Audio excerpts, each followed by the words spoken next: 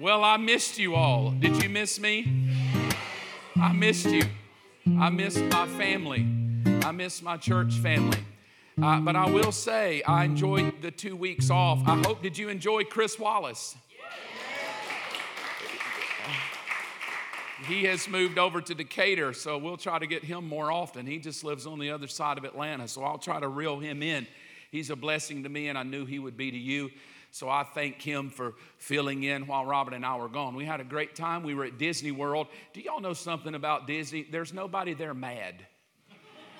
I don't know how they pulled it off. Nobody's mad. I believe the kingdom of God's a little better than Walt's kingdom. Do you? So I believe we can pull this off with a bunch of happy folks that love the Lord.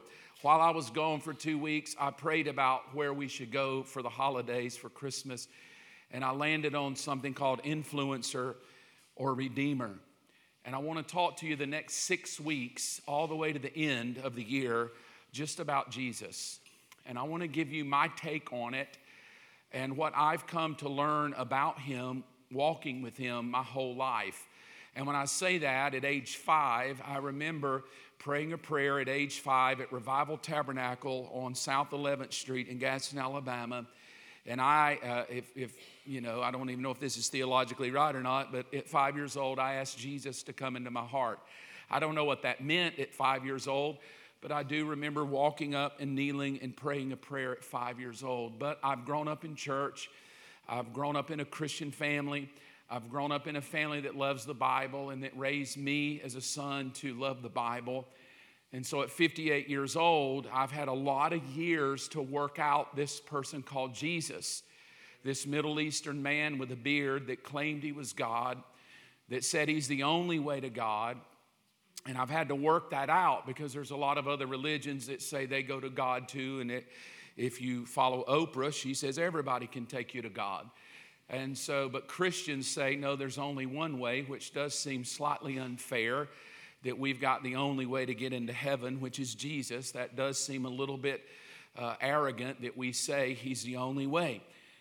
But I want to take you over the next 6 weeks. So if you can't come back, which I understand sometimes schedules don't permit you to be here every week, I would highly encourage you to try to be here every week.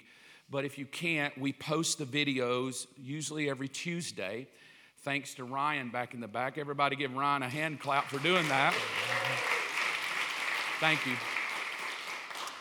He edits it down and makes me look smart and shares it out there with everybody. But I want to take you on a journey, and I want to give you 6 things about Jesus Christ, one a week, that I pray will up your understanding of him so that he's more than just a Christmas story or more than just a name that you say, if I say his name, I can get into heaven. And if I say Jesus is Lord, I can live for eternity in heaven. I want to take you on a journey to open up and expand who he is to us, and then give you the opportunity each week to deepen your relationship with him. I titled it Influencer or Redeemer, meaning that a lot of Christians today, especially in America, we understand this term, an influencer. It's somebody that has pull. It's somebody that can market their product well and can influence you to make decisions. And whether that's selling a product or, influencers for Disney World. The amount of people that follow them can determine whether or not I can cause you to buy my product and buy in. And we, probably 10 years ago would have never considered this, but due to social media, it's a thing now. You can get rich being an influencer. Just having people follow you and getting likes and having people like the product that you sell. Now that translates to Jesus to ask the question, was he an influencer of his time? Without having social media and Instagram, I think we could say in some ways he was. He got masses of people to show up. He got masses of people to follow him. But there's about 3 places that make me think that Jesus wasn't here to influence anybody. He came to redeem people. Now, I'm not saying he doesn't care about influencing you, But the three places I landed on to say that Jesus perhaps wasn't an influencer, but he was a redeemer. Now, an influencer cares about your opinions. An influencer cares about likes and dislikes. An influencer cares about how many people watches their stories.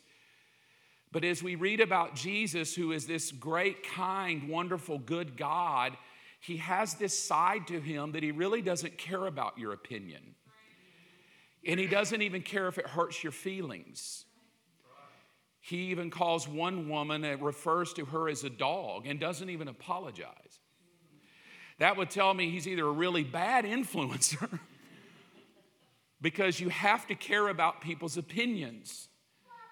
And the thing about that is we live in a generation where everybody's opinion is now their God. And opinions have become God. Your feelings have become God. And so Jesus, the way I know he wasn't an influencer, is that he said this to a woman and a husband after he healed their child. He said, listen, don't tell anybody what I just did. And that's not very demeaning because what he just did was raise the kid from the dead. Now, an influencer would have posted it and said, go tell everybody what I just did. So it tells me that there's something different about Jesus, that he really wasn't on an ego trip to try to get himself known. He came for something totally different. And then if we read John chapter 6, we find out he wasn't an influencer, because that's one of my favorite passages where he says, well, if you want to follow me, you've got to eat my flesh and drink my blood. And everybody on the hillside leaves him. And then he turns to 12 that he was influencing and said, do you guys want to go too? Because I really don't care. There's the door. Well, you don't do that if you're an influencer. Because he had something greater than influence. He had a purpose to redeem people. And he wasn't going to let anything stand in that way. And one way I definitely know he wasn't an influencer is by the time his ministry was done, he had 120 followers that were bought in. If you had 120 followers on social media today, you would be broke. People would laugh at a young generation. You only have 120 followers. My daughter, Victoria Kate, has something called Vicky Loves Mickey. And she just has this whole Instagram thing where she just does Disney World stuff. She's already got nearly 2,000 followers. Just people that want to know Disney World. The Son of the living God, Jesus Christ, could only amass 120 followers. He would be a joke today. And he came from the wrong side of the tracks. He came from redneck Galilee. He came from Nazareth, and even people's comment was, can anything good come from Nazareth? That'd be like saying Temple. Can anything good come from Temple? But over the next 6 weeks, I want to take you on my journey of that he's a redeemer. He doesn't care about your feelings. He doesn't care about your opinions. He cares about your soul. And he wants to redeem your soul. And so that's my goal over the next 6 weeks. I want to share some scriptures with you to kind of show you what I mean of where I want to take you. Isaiah 9, verse 6. 700 years before Jesus arrives on the scene, a prophet named Isaiah prophesies about him and says this. It's a very Christmassy passage. For unto us a child is born, unto us a son is given. Now, to let you know, it's more than a Christmas story or some virgin girl that has a baby or some manger. The next phrase out of his mouth is, and the government, meaning this is huge. The government will be upon his shoulders, meaning this is not something that's just going to be a season or a month out of the year. This is not just going to be a time where we give presents and make Christmas ornaments together and tell stories and sing Silent Night. He doesn't even lend to a thing called Christmas. The next thing after the semicolon is, and the government, meaning it's going to be worldwide. It's going to be something that has to do with authority, something that has to do with power, something that has to do with a life change on planet Earth. But yet, this unto us a child is born is what we call Christmas. Unto us a son is given. It's what we call Bethlehem. And it happens in one day in the month of December. And if you really study it out, he probably wasn't even born in December, but we celebrate it there. But I present to you that for unto us a child is born and a son is given are the Christians that see him as an influencer. We wear the shirts, we put the tinsel over the door, and we read the story out of Luke 2. But I will say this, you cannot be an influencer and keep going, because it says, and the government, because the moment you serve Jesus Christ, he is going to get all up in your business, and he's going to let you know, I'm in charge and not you. I'm the one that calls the shots and not you. You're here for me. I'm not here for you. You do my purposes. I don't do your purposes. And this is why a lot of Christians get ticked off, because they don't want to go past the semicolon, and they just want to keep him into an influencer where he answers all my prayers, fixes all my problems, helps all my needs, gives me a job, gives me money. He influences me. And as long as he does, I give him hearts and likes. Oh, I love him. He's so good to me. But the moment he doesn't do what I want him to, I lose faith. I become agnostic, atheist, bitter, ticked off. How could God let me? How could God let me get sick? How could God let this happen to me? Because when he's just an influencer, you get mad if he doesn't impress you. But if you say, and his government, you have to understand there's a higher power than just how you feel. There's an authority beyond just what you're going through. And then it says, and his name will be called Wonderful Counselor, Mighty God, Everlasting Father, and the Prince of Peace. In what we call Christmas, there's this thought that it's just bigger than a story. It's just bigger than a name, Jesus. Every bit of this has to do with government. It's why I believe so many Christians can live anemic, weak lives. You have a prayer card on your seat. It says, what do you want God to do for you? Several weeks ago, we filled those out and we brought them to the communion tables. There were hundreds of them over the two services. And we took them and we gave them to our intercessors downstairs, and they put them all on a table, and they began to pray over all of those prayer cards. And then Pastor Phil took those prayer cards and went through every one of them and just kind of put the statistics together and then shared those with me. And he said nearly 90%, 85% of every prayer was either for sickness and healing or money. And it made me wonder, what do we really believe about God? That 80% of the room would say, I'm either sick or I'm in need of money. I'm going to teach on that soon, but it does make me realize that it's easy to believe that he's the great healer or magician or the wizard of the eternal world. He's Jesus, the Son of God. But when we come to the government, what if Jesus said back to me, well, the reason you're sick, Mark, is you don't take care of yourself.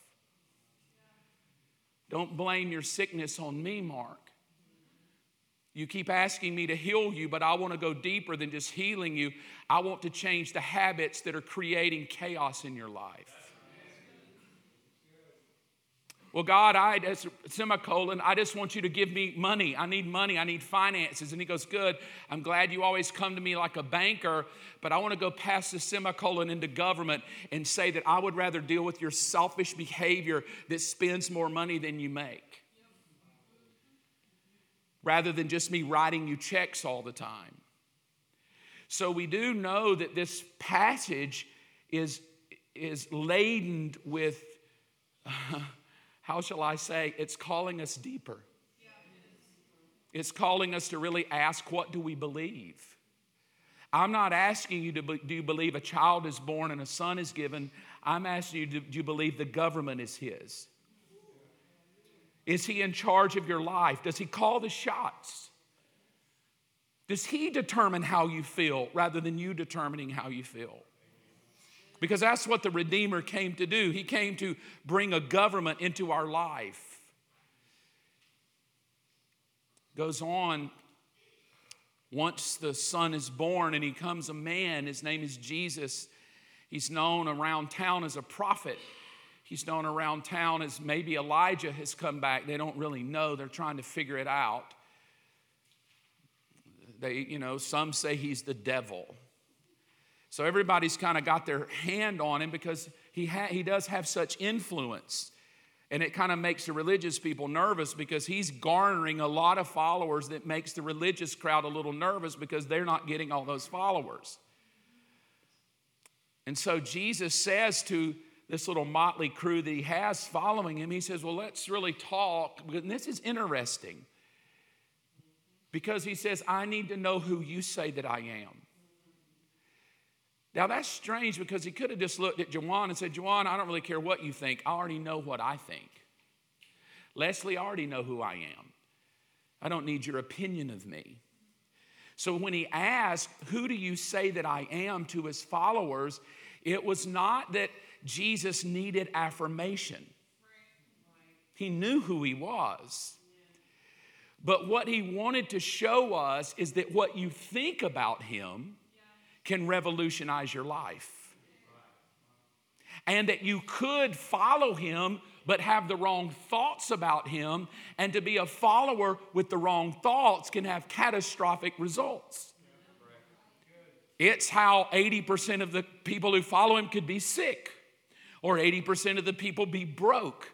Because when I follow him as a believer, but I don't really know who he is, I'm following him, but with very little results.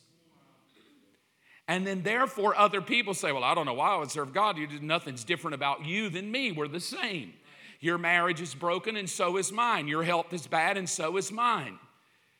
So Jesus asked the question, who do you say I am? To bid them, I need to, how would I put this? I need to center up. I need to plumb line what you think about me.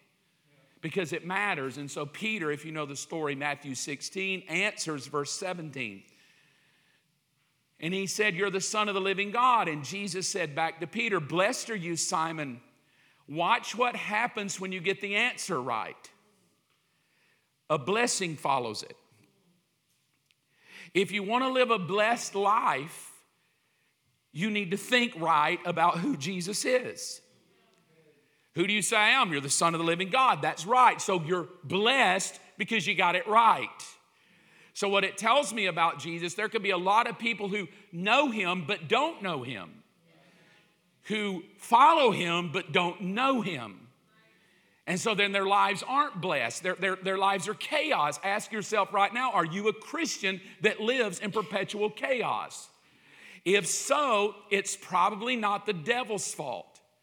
If you're a follower of Jesus whose life and marriage and health and money is in a state of perpetual chaos, it probably has more to do with what you know about Jesus and whether or not you're under his government or you're under his influence.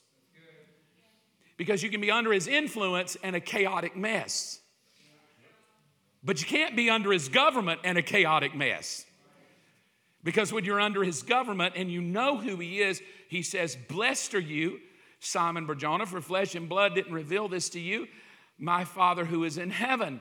And I say to you, verse 18, you're Peter, and upon this rock I'll build my church, and the gates of Hades won't prevail against it. Now he takes me deeper, that there is something going on beyond just what you see. There is a world that is in war in the unseen realm. And now Jesus says, this is crazy. He said, when you know who I am, you not only are blessed in the seen world, but you have authority and power in the unseen realm. That means there's a lot of Christians who follow him as an influencer, but they have no authority. Their prayers are very weak. Nothing changes in their life.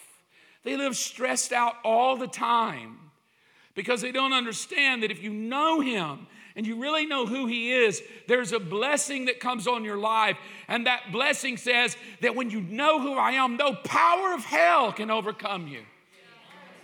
And there's a lot of people worried today. Oh my God, the world's going to hell in a handbasket. Do you think the rapture's quick? I mean, look at Israel, look at Palestine. Do you think we're at the end? And I say, honey, I don't know when the end is, but if you know him, you have nothing to worry about. Well, do you think he's going to come get us? Well, if he does, glory to God. But if he doesn't, you have every right and every authority over every spirit of hell. He's given you that authority. He goes on to say, and I'll give you the keys to the kingdom of heaven. Now, if you had the keys to the kingdom of heaven, does that sound like a weak little Christian to you? Poor, pitiful me. Nothing ever goes my way. I call it the Eeyore spirit. Oh, nothing ever goes my way. This is just my opinion. So you write this note. This is only his opinion. I think whiny, complaining, griping, critical Christians do not know the Jesus they need to know. Because they walk around like they're imprisoned by life and feelings and emotions rather than I have the keys of the kingdom of heaven. No weapon formed against me will prosper. How can you say that so arrogant? Because I know him. Well, you think he has some special thing about you? Oh, no, I'm not special. He's special, and I know him. He owes me nothing, but he gives me everything. How can you say that? Because I know him. You see, there's a fine line between I know him and being arrogant. There's a fine line between I know him and just putting your foot down and holding your shoulders back and throwing your arms in the air and letting every demon of hell know you are off limits and he cannot have you because you belong to Jesus Christ. Amen. Whatever you bind on earth will be bound in heaven, he said. This is Jesus saying this stuff. This isn't some psychiatrist. Whatever you bind on earth, Tony, I'll bind it in heaven. Does that sound like a weak, anemic Christianity to you? Jesus gives you authority. In other words, there's to be, when you know him, there's to be this connection to the heavenly realm. He ever intercedes for me. I hear his voice. I wake up in the morning and go, what do you want out of me today, Jesus? What do you want for me to do? Because he's not a mute idol. He talks. And then when he talks to me, I walk into his government. This is just the intro. It's pretty good. I've missed preaching for 2 weeks. Can you tell? I'm hyped up on a Mickey cookie. Paul will say this.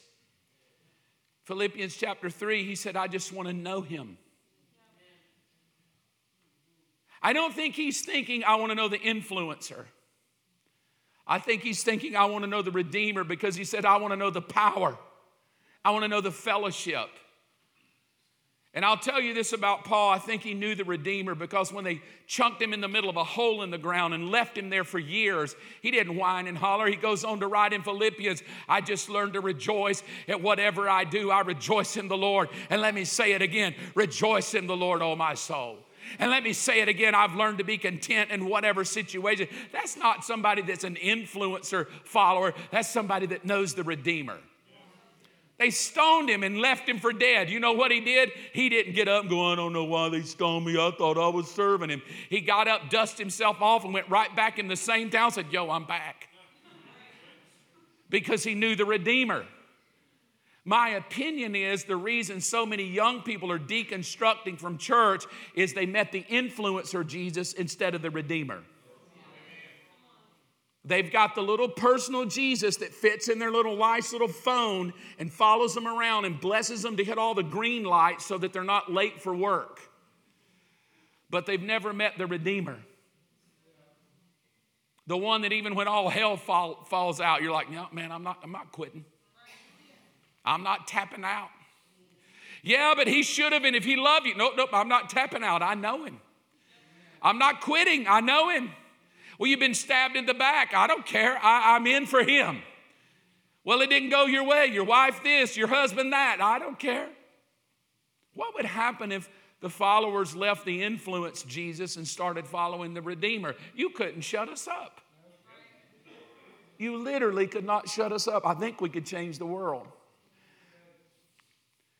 So here's what I want to do. That's the intro. But I wanted to spend extra time on it because I wanted you to see that when you know Him, there's supernatural results. When you know Him beyond the influence of Christmas and you know Him intimately, power comes to you. Authority comes to you. Your kids go off in rebellion and you're like, nope, I call them right back home. Why? Because I have authority. No weapon can come. So here's what I want to do. If you ever need somebody to do graphics, you're welcome. That's me. Only took me 9 years. I put a graphic on the screen that represents time. From the left, it's before time, and then, quote, evolution, the Big Bang. Christians would say that this is God saying, let there be light, and then the world, and then the end of the world, and then we step into what we'll call eternity. So on that little screen is the beginning to the end of time. Now, what I would like to do over the next 6 weeks is I would like to teach you about this character called Jesus over the span of the course of history, so that I don't just dumb him down to Christmas, but I look at him across the scope of eternity.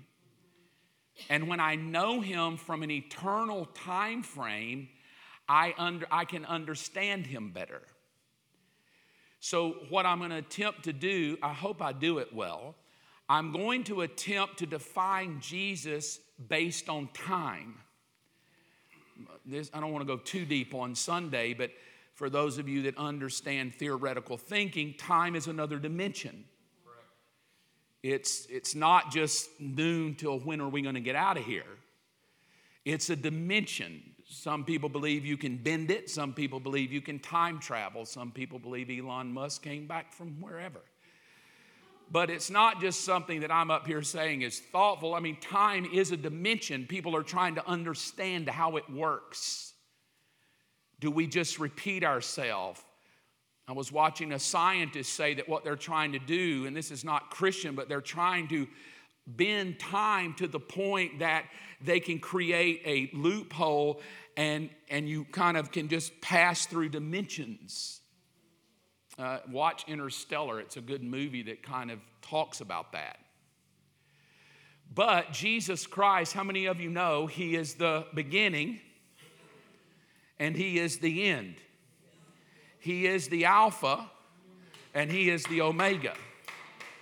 And when He created this thing, strange though it may be, time that we call time on our watch, or seasons of the year, or decades, or centuries, or millennia, how we negate time with calendars and appointments, I want you to understand there's something divine about the issue called time. It's divine. How do I know it's divine? Because God put us into it and bound us to time. It doesn't matter what we do, we're bound to it. Here's the weird thing, you did not even get a choice of when you hopped in. Your folks hooked up, you popped out, welcome to time. It's called your birthday. Sometimes time is fair and you get to live a long time. And when you die, we go, how old were they? Well, they were 92. Woo, they had a good life. But if you die young, we say, well, they got ripped off. Because the only way we understand God is in time. So when I pray a prayer, I need healing, I'm automatically waiting on a time for God to heal me. So if I'm not careful, I will judge God based on time of whether He did it and how quickly He did it, or did He even do it at all. For I prayed for my mother to get healed. She didn't get healed. She died anyway. Therefore, God's not a healer. Because when I prayed for my mother to get healed here, but she died here. She died before she got healed. I judge God, not a healer. Why? Because a human will always judge God within the scope of time. But when my mother dies and enters into the eternal realm, is she healed or not healed? She's healed. So she got a healing.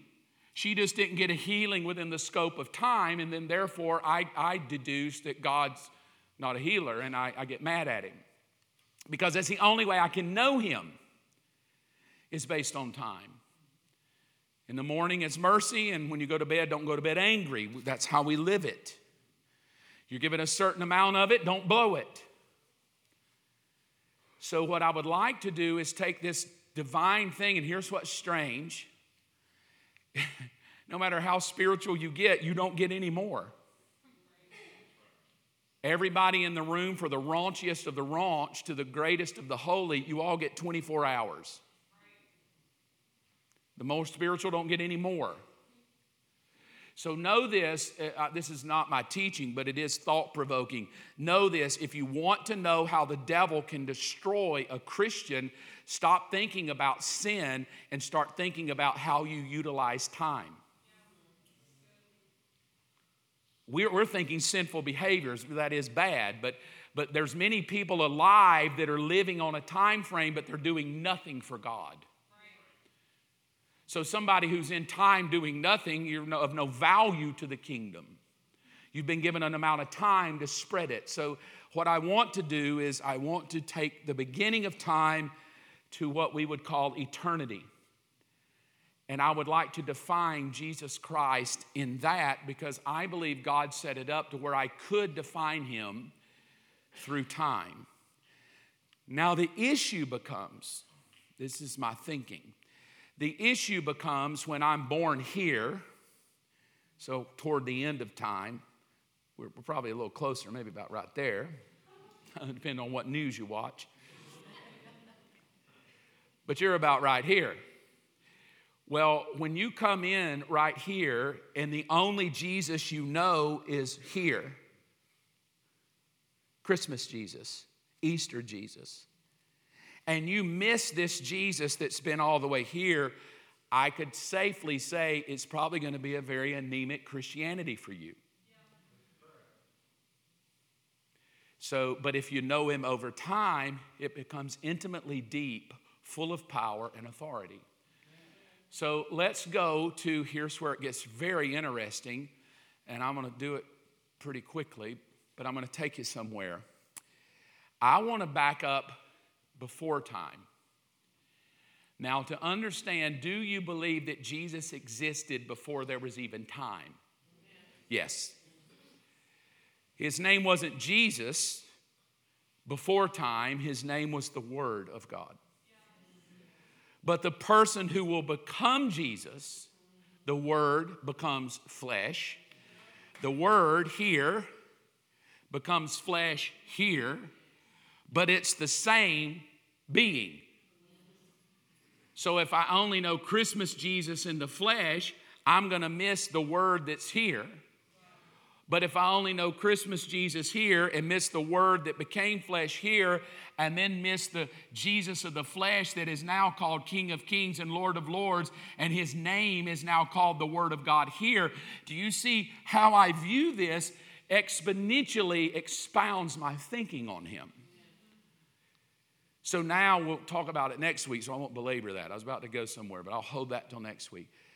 Now, to talk about the Jesus, quote, the Jesus that was in the flesh before time, we're going to go to the book of Revelation, and we're going to go to Revelation 13, which is a hot topic right now, because Revelation 13 talks about the Antichrist that will be taking over the world. And that if you don't worship him, you cannot buy or sell, and then you get the marks and the chips and all the stuff and AI and everything we talk about now. So to understand the Jesus before time, we're going to go to the last book of our Bible at the end of time to try to figure it out. Revelation, let me run through them. Let me just tell you where I'm going to go, and then we'll know. We've got before, we're going to look at creation, the Old Testament, the birth, the purpose, and then the church. We're going to look at all of those over the next 6 weeks. Revelation 13. The beast, how many of you sounds like we're going to have a hard row on this one? The beast was given a mouth to utter proud words and blasphemies and to exercise authority for 42 months. And the beast opened its mouth, verse 6 of Revelation 13, to blaspheme God. So there's going to be a spirit over our earth that'll blaspheme God and slander his name. They're already doing that now. If you even claim Jesus Christ, you're the lowest of the low. And they did his dwelling place. Some think that's the church. Some think that's heaven and those who live in heaven. And the beast was given power to wage war. Again, I want you to understand this is not just a Christmas story. There's a war going on. And what you know about Jesus determines how you fare in this war. And there was given power to the beast to wage war against God's holy people. How many of you, don't you need a science degree for this one, believe there's a war on God's people today? Yeah, I mean, there's a war on every religion in some sense, but there is a war against Christianity today, especially in our culture. And it tries to conquer them. It actually says it does conquer them. And it was given authority. There's the word authority. Does this look like government here? There's a war between governments. There's a beast with power that's at war against the people to conquer them. That's government. And he takes authority. And just now, this is for all of us apocalyptic people who like generators and cows and land. You're very naive to think if you get cows and a generator, you can overcome this thing because this spirit touches every tribe, people, language, and nation. And if you think running off into Wyoming in the mountains will get you away and you can live on a little nice hunk of land and get away with it, you're mistaken. Because at the end, everything from the water to the animals, everything becomes affected. The deer you kill will have a disease. The water you drink will be ruined. So we kind of are in a thought, but it gets better. All inhabitants of the earth, how many is that? All of them will worship the beast. So there's a power going on. And all whose names, get ready, this is the kicker. And all whose names have not been written in the Lamb's book of life. You ready? It's the Lamb who was slain from the creation of the world. Let that sink in a minute. For all these people that say, why would God make humans only to have us riddled with diseases? I listened to an atheist a few weeks ago. His debate was, why would I serve a God that allows babies to die and rapes to happen and wars? Why would I want to serve that God? You see, he had a very naive understanding of God. That God did all this to us, put us on this God-forsaken thing called planet Earth and just screwed us all over and gives us diseases and lets babies be molested. And why would I want to serve him? Well, that's true. I wouldn't want to serve that God, but it's because there's a misunderstanding because they don't know the Lamb that was slain before there was ever a problem. So listen carefully. I want to close with this thought. Before there was ever a sin, there was a plan. Before there was ever a devil or a tree or a garden or an Adam or an Eve, God had a plan in place. So anytime you think, why did he put me on this God-forsaken planet for these God-forsaken things to happen, you've forgotten that there was a plan long before you got here, and his plan was not to screw you over. His plan was that there would be a lamb that would be slain before the creation of the world ever came into existence. And when you judge God based on you, you get screwed up thinking of God. But when you judge God based on the lamb that was there, that was to come, everything makes sense. There was a lamb that was going to be slain before there was ever a problem. So what do we have to have? We have to have a place for the lamb to go. So earth is created. Well, to be a lamb and to kind of get that, you have to have animals. So there were animals, and those animals have to have blood because the lamb is going to be slain. So this is why that there's trees, but there has to be trees made before the lamb's made because the lamb is actually going to be hung on a tree to be cursed. So God's already thought through the whole thing before you ever got here. This is why the Christmas story says he was born in a manger which was in the middle of Bethlehem, while the shepherds are keeping their what? Their flocks. The whole story just comes all the way to Bethlehem, where the lamb is going to be slain. As you go through the Old Testament and you see the killing of all the animals, it's nothing more than an outworking of the lamb that's going to come, kind of, and I'll teach this next week, just opening the way. But what I want you to focus on today is before there was ever a problem, there was this. An innocent, not guilty, sinless person that will be called the Lamb of God.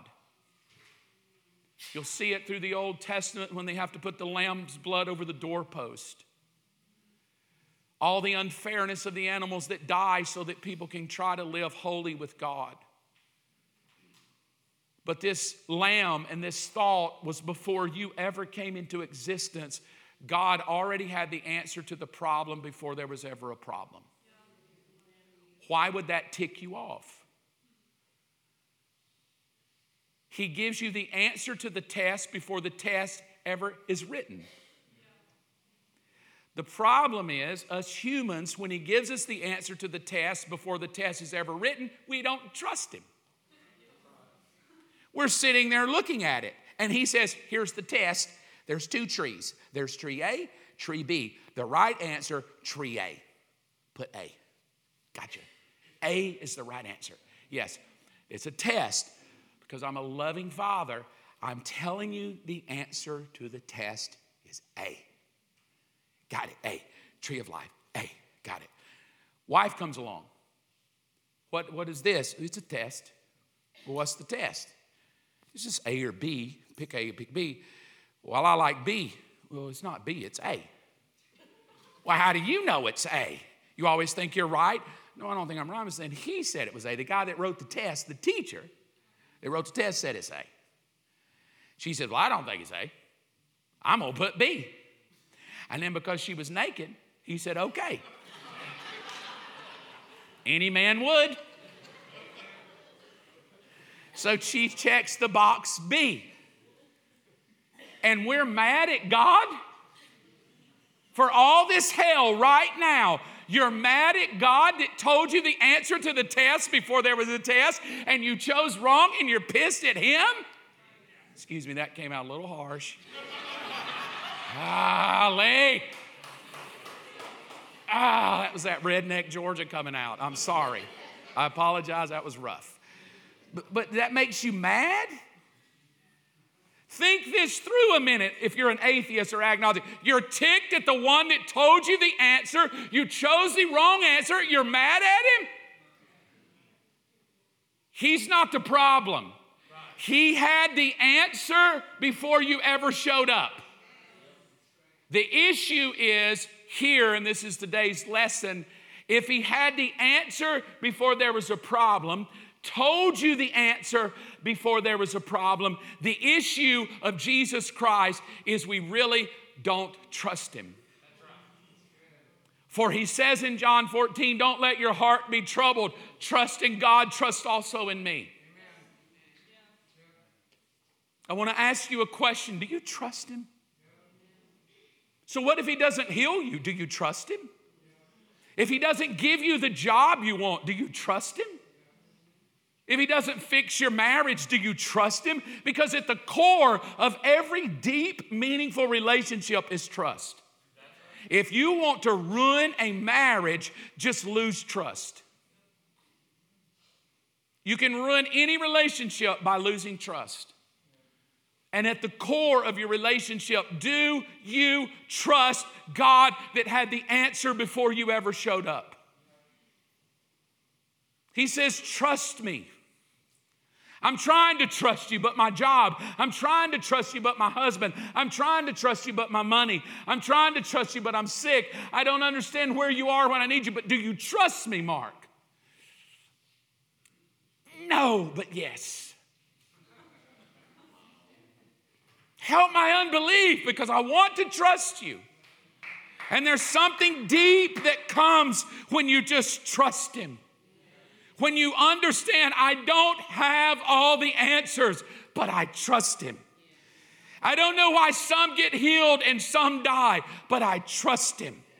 I don't know always who gets into heaven and who doesn't make heaven, but I trust when you get there, I trust his justice makes the right decision because I trust him. I trust him emphatically because you never can walk intimately with him when you're looking over your shoulder, waiting on him to mess you up.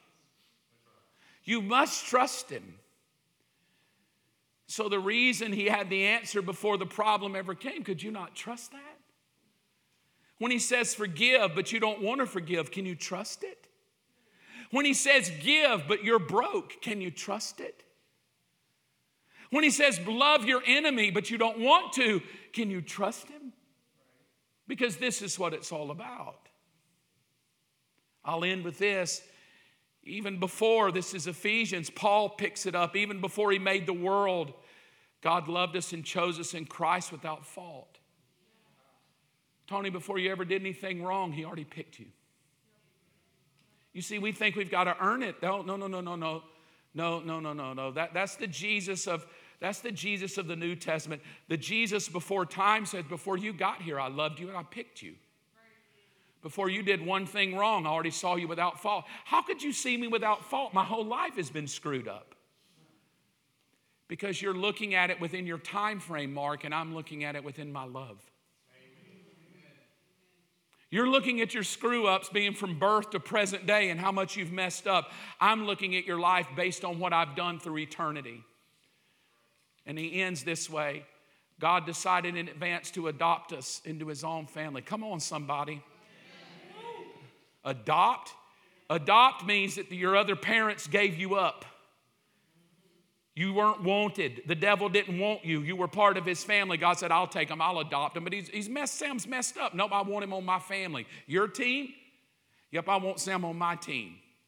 Well, he was a 17-year meth addict. Why would you want a 17-year meth addict on your team? I don't see a meth addict. I see my son. Well, you should know him. You should know him. Look at all the faults of his life. Look at everything that he's done and all the screw-ups he's had. No, I hold no fault against him. I brought him into my family, and this is exactly what I wanted to do. I wanted to adopt that old boy there, bring him in so he could know me, and he would be totally forgiven without fault because I forgave him before he was ever born. Close your eyes. Focus your thought. I have a question. I'm going to leave it on the TV as we prepare for communion. But my question today is, why would you not trust him? Before there was a problem, there was the answer. Before there was a crucifixion for sin, before there was an earth, before there was sin on the earth, the answer was there. The Lamb was slain before the world was created. God's plan was in place before there was ever a problem. And if you're not careful, you focus on the problem and you lose trust in him. You look at Adam and Eve eating fruit, and that creates a problem of incest and molestations and rapes and murders and wars. But if you back up from Adam and go, before they messed it up, there was the Lamb that was slain before they messed it up. Get your eyes off the problem and get your eyes on the plan. There was a plan before there was a problem. Do not try to justify God off the problem. Justify him off the promise. There was a lamb slain before there was a problem. That is the promise. And if he did that before there was a problem, trust him.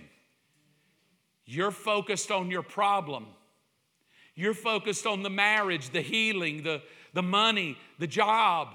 Focus on him and trust him. Trust him.